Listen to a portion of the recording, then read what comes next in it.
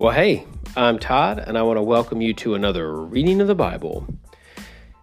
I want you to ask yourself the question, if you were trapped somewhere, if you were being held hostage, and there was some ransom money that you could pay to get out of it, would you do it?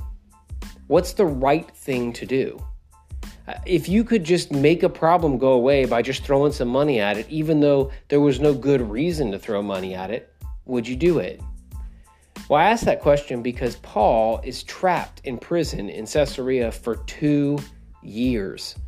2 years of his life spent just trying to preach the gospel to this governor Felix, hoping that he will give his life to Jesus and he will be saved. And yet there's an opportunity for Paul to get out. So let's read the story. Reminder, Paul's in prison. He shared his defense, and Felix is basically just kind of holding him indefinitely. Felix just keeps asking him to come talk to him. And we read about, this is what we read last time in Acts chapter 24, verse 25. As Paul reasoned with Felix and his wife about righteousness and self-control on the coming day of judgment, Felix became frightened. "Go away," he replied.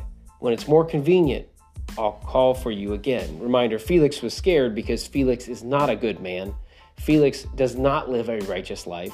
Felix indulges in every pleasure under the sun available to him in this world. And so when Paul talked about self-control, Felix said, "Go away. I don't want to hear about that."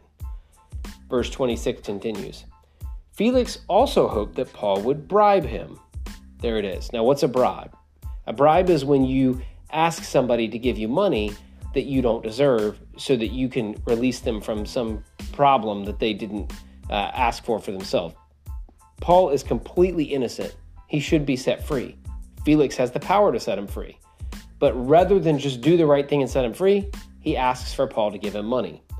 Verse 26, he also hoped that Paul would bribe him. So Felix sent for Paul quite often and talked with him. After 2 years went by in this way, Felix was succeeded by Porcius Festus. And because Felix wanted to gain favor with the Jewish people, he left Paul in prison. So not only did he not pardon him or let him go or release him when he left as governor, he left Paul in there for the next guy. So Paul has been going at this for 2 years. Now, reminder, Paul's friends have been coming and ministering to him every single day or quite often. And so we know Paul had an opportunity. He had an opportunity to have them give him some money so he could pay off Felix. And I bring all this up because one of the questions on this card that I've been mentioning comes to mind. Reminder, I've got this card. It's got 10 questions. I read it with an accountability partner. And it says this: since we last met, have you been completely above reproach in your financial dealings? Have you been completely above reproach in your financial dealings? Now, when you think about above reproach, that means have you been perfect? Or think about it this way. If God reviewed your finances, would he say, "Man, that's great"? Or maybe you've got that sweet old grandma and you let her review your finances and she would say, "You've done a perfect job. Well done." I don't know about you, but I have a hard time believing that I would be able to wait 2 years without bribing somebody. But that's the right thing to do. Felix didn't deserve the money. Paul didn't know it. He didn't need to pay him and he shouldn't have paid them. It would have ruined his Christian witness. So, what does it look like to live above reproach in your financial dealings? Well, I'm just going to give you some general statements. There are so many more items. The Bible talks extensively about money. Jesus talks extensively about money and how dangerous it is for our hearts and how if we rely on it, it's this root of all evil. But in general, I would tell you a couple things. Number one, all the money that you have is God's. God owns everything, okay? And if God owns everything, he gives it to you and asks you to manage it for him. It's not yours. It's not mine. We are merely managers of God's money. And so how do we manage God's money well? Well, a couple of simple guidances that might help you. These are not salvation dependent, meaning if you don't do these properly, you still can go to heaven. This is just good Christian practice. Would say 100% of whatever God lets you manage, you should live on 80% of it, you should save 10% of it, and you should give 10% away to a local church who's advancing the gospel.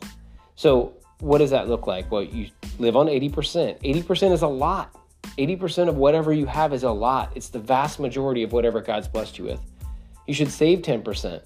You should always have a small amount of money just set aside for a rainy day so that you don't have to depend on other people. And you should definitely give money away. Now, you can increase those last two proportions.